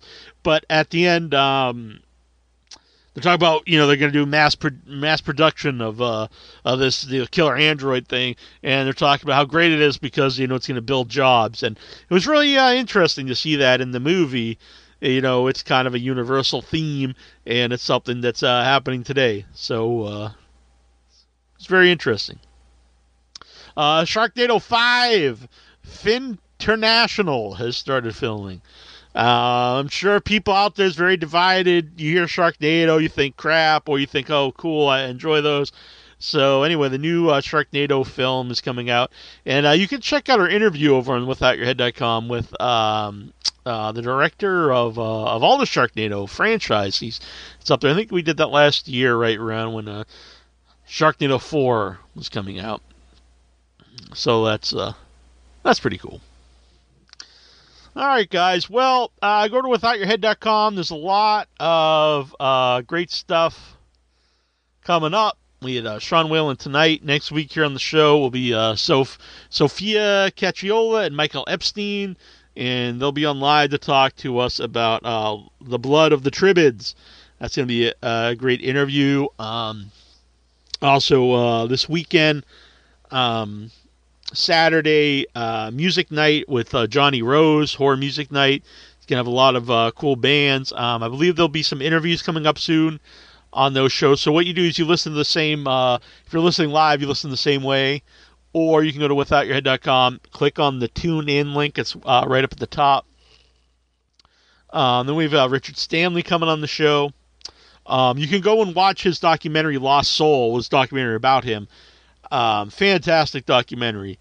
And I'd highly recommend you go and watch that before you listen to the Richard Stanley interview coming up. So you get some homework there, Headless Ones. Let's see. Dee Wallace will be coming on the show March 30th. There's Mad Monster Party coming up. Texas Frightmare weekend coming up. So go and check that out. There's a new event page over on Without Your Head. You just go to withoutyourhead.com, and over on the right, it shows all the upcoming events. So it makes it easy to know what's going on in the world of Without Your Head. So I know that Heather and Ebony are both they're both scared to call in and do their tall man impression. Just because you're female doesn't mean you can't do a tall man impression. So if you got the guts, you can call in and do your tall man impression. Doesn't have to be live. You can call in anytime throughout the week and leave a voice message. That goes for everyone. 508-413-3144 or Skype Without Your Head. Anytime during the week, leave a tall man impression, and we'll be giving out copies of Phantasm Remastered and Phantasm Ravager, which is pretty sweet. Pretty sweet. There's also a topic on the Facebook group, facebook.com/group/withoutyourheadhorror, and it's about your favorite vampire movies. So go up there and leave some comments with your favorite, and an upcoming Without Your Head, we'll talk about everyone's favorites and our personal favorites. And I think it'll be a good discussion because vampire movies, like a lot of things, they have some things in common, but some of them are a lot of them are completely different. There's so many different styles of vampire films. You can there's romantic ones, there really nasty ones. They kind of go all over, and people can talk about have different different things they want to say, through the vampire genre. So, what is your favorite, and what kinds are your favorite?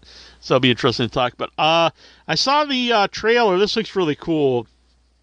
There's a documentary about makeup, nightmares in the makeup chair, And they filmed Robert Englund putting on the makeup for Freddy Krueger, quote unquote, one last time. It was for one of the conventions. And so they show the process and they interview him about the process and the history of the makeup. And so check out that trailer. It's very cool. And I look forward to seeing the movie. I like documentaries in general. Horror documentaries are cool. And this one is something that's, I don't think there's been a makeup documentary.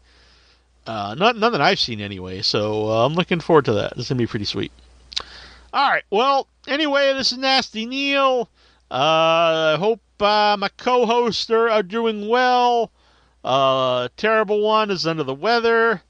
So is Annabelle. So I hope to have my compadres back here once again with the Nasty One, so we can be a tight unit and seek and destroy once again. All right. So until next week, this is Nasty Neil, and this was Without Your Head.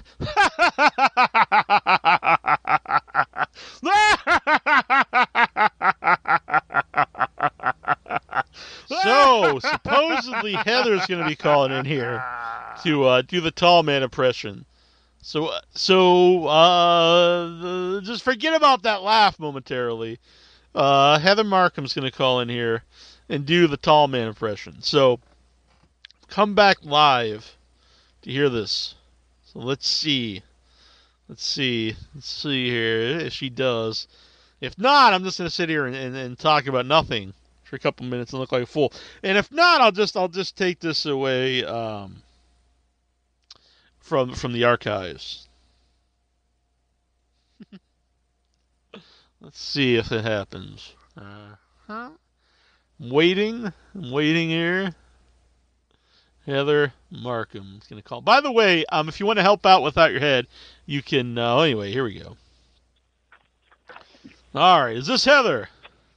Nasty Neil. Hello, Heather. It is Heather. Great interview tonight. Thank you. I appreciate it. It was awesome talking to Sean. He's a great guest. And I hope we talked about some stuff that not everyone asked about. Yeah, it was great. Cool. I thoroughly enjoyed it. Thank you very much. All right. You ready for this? I'm ready. I've never done a tall man impression before. Mm-hmm. Be your first time. I've done some impressions before, but never a tall man impression. So, right.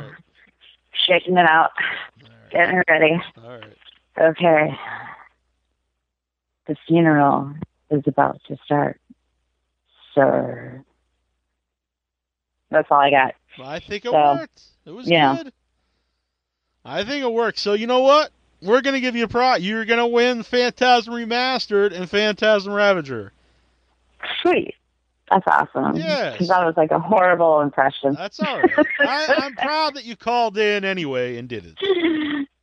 Oh, anytime. That is definitely one of the worst impressions I've probably ever done of... That's all right. See, that's part of it's not necessarily the best. It's if you have if you call in and actually do it. I think that means something. Hey, it counts for something. Exactly. You got to be able to try, right? Exactly.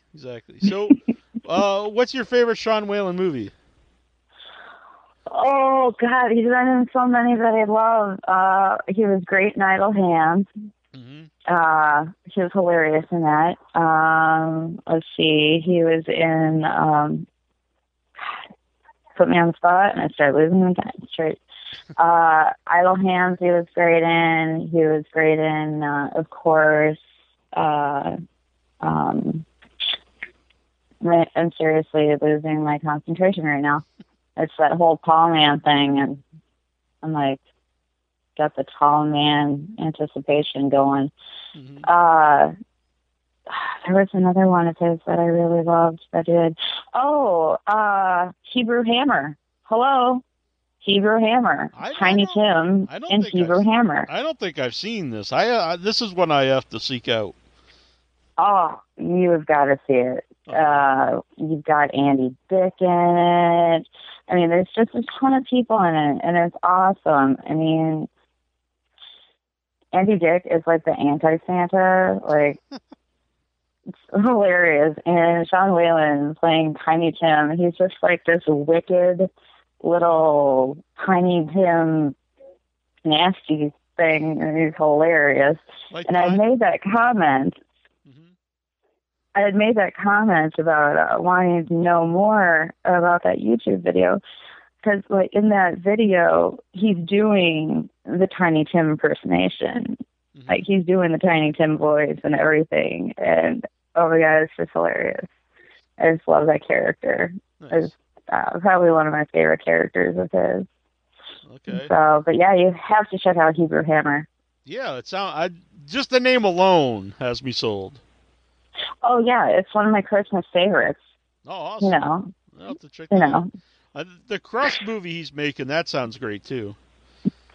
Yeah. Premise. Yeah. He's never let me down. You know, any of the movies that I've seen him in, he's never let me down. Yeah. So, yeah, I'm excited to see what he's got coming up. Definitely. Yes. And I definitely think it's really cool that he's teaching that comedy art class. Yeah. At the James Franco School. That's awesome. Yeah, that's really good for him. I saw that because it's on his Facebook too and he mentioned there's like a play coming up. I think it's already sold out though, but that'd be a lot of fun to go see. And that'd be a fun guy to learn comedy from. He seemed to, have a lot good base on it. Right? I know, totally. I absolutely would take that class. I'd be like, okay, I probably can't afford to eat for the next year, but I'm going to take that class. Yeah. So, ramen, here I come. Well, I hope to see you in Texas for Frightmare. That'll be fun. I'm going to definitely try. You know, I'm moving out to Baton Rouge, and I know Texas is not that far from there. So we'll see how things go. I like visiting different cons, so this would be my first one in Texas. Yeah, it was my first time when I went to Texas Frightmare. Yeah, and it looks like they're having a really awesome lineup, so that means that I'm going to end up spending a lot of money, as I do at every convention. Yeah. But it's free to watch him dance and do karaoke. I'm all about that. I totally want to see that because I have heard stories. I have heard plenty of stories of him doing karaoke. Heard stories of his sick dancing skills. So, yeah. Well, you do that karaoke. Is I want to do. Oh, absolutely. Oh, great. All right. Good. I'm a fan myself. All about it. Awesome. All right. So I'm glad you called in. It's the first time I've heard you. Oh, no, actually, I think we've talked once before. Really? Well, maybe I'm just a liar, I guess. Yeah, it was a while ago. I think we were talking about Creature Features. Oh, actually, no, yeah, definitely. It has been a while though. Yeah, it's been a while. It's been too long, Neil. Yeah, definitely. Way too long. Exactly. I've been drinking golden tea since you told me. It's very good. Yes, isn't it awesome? It is awesome. I figured I'd Isn't it delicious? Yeah, it's great. So thank you for the recipe. Well, I never heard of it before, so thank you. Yeah, turmeric's awesome, man. I feel like I get in tune with the hippie that my parents instilled in me when I make it. I'm like, God, I can't believe my parents they'd be so proud of me all of a sudden making hippie tea and stuff. And you're like, yeah, it's really good for your joints. It's really healthy. Yeah. You're like, what happened to that rebellious little punk from back when I was 16? She'd be looking down on me, going, what the hell happened to you? Awesome. But, all right, well, awesome. It was good talking to you. You too. I even came back live, because it's a little bit delay, so you probably didn't hear. I actually ended the show, but then you said you were going to call in, so I came back. Oh, that is so sweet. You're awesome. Thank you. I tell everybody about your show. I appreciate that. I totally support your show 110%. It's awesome. I always enjoy myself when I get a chance to listen.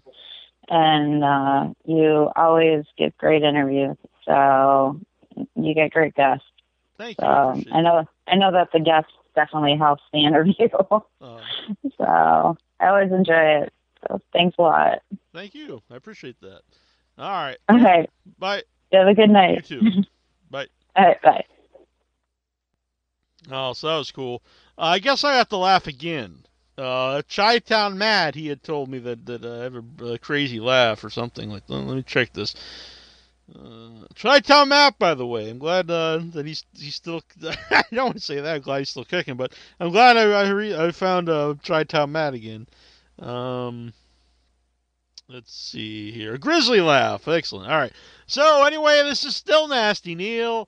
Hopefully next week, soon we'll have everyone back here at Bell Lecter and Terrible Troy, and we'll be back as a unit. And I know the show's not the same without everyone here. And if you want to help out Without Your Head, if you shop Amazon, which I'm sure everyone does, all you got to do is go to withoutyourhead.com/Amazon and buy whatever you want, like you normally would. But if you go through that link, we'll get a little bit back, so it helps us out. All right, until next week, this is Nasty Neil, and this is still Without Your Head. I think it's that many times.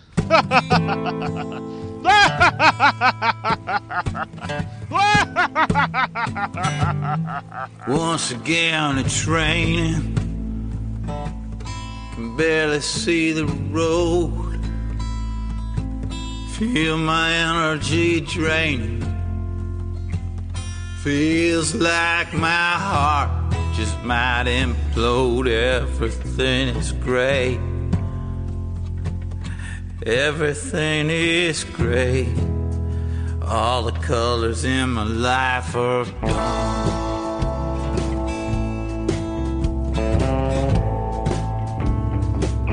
I think I hear you calling, but it's only the wind. Feel the temperature falling. Feel like a stranger in this skin. Everything is great. Everything is great. All the colors in my life are gone.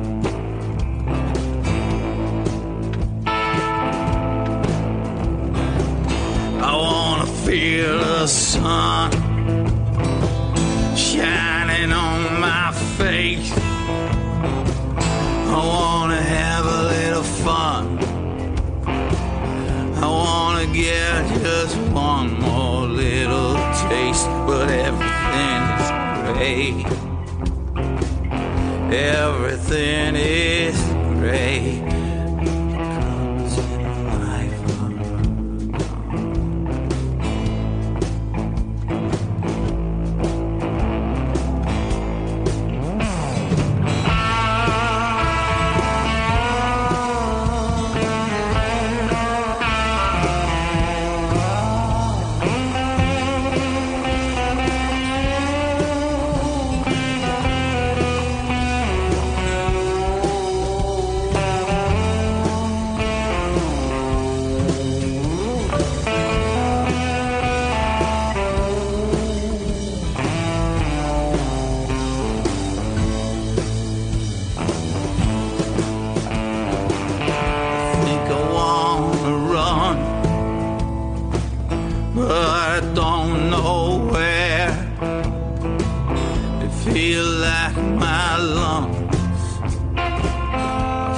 something heavier than air. Great. Everything is great. All the colors in my life are gone.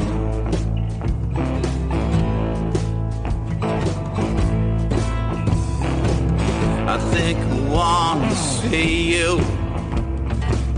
I think I wanna say, I think I wanna tell you that I'm happy you ran away. Everything is great. Everything is great. All the colors in my life are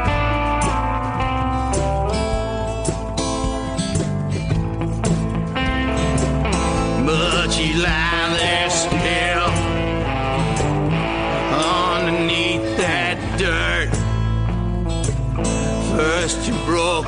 I will.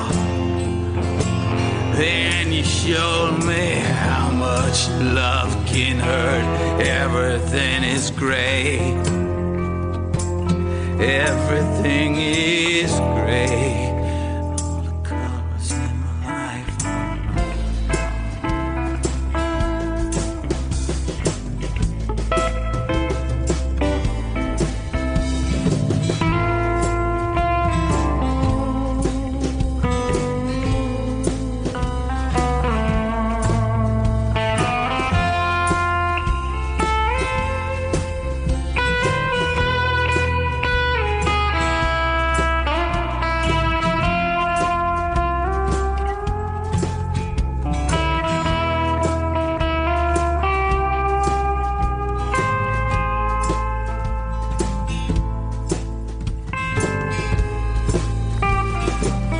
I'd like to wipe that smile off your bony face. I'd like to spit this bile that I am forever damned to taste.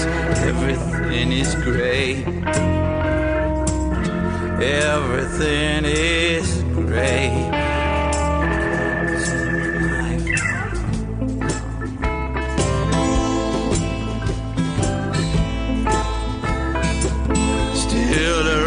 Keeps falling, irrigating my sins, and my guilt keeps growing. In the end, the devil always wins. Everything is great. Everything is great. All the colors in my life are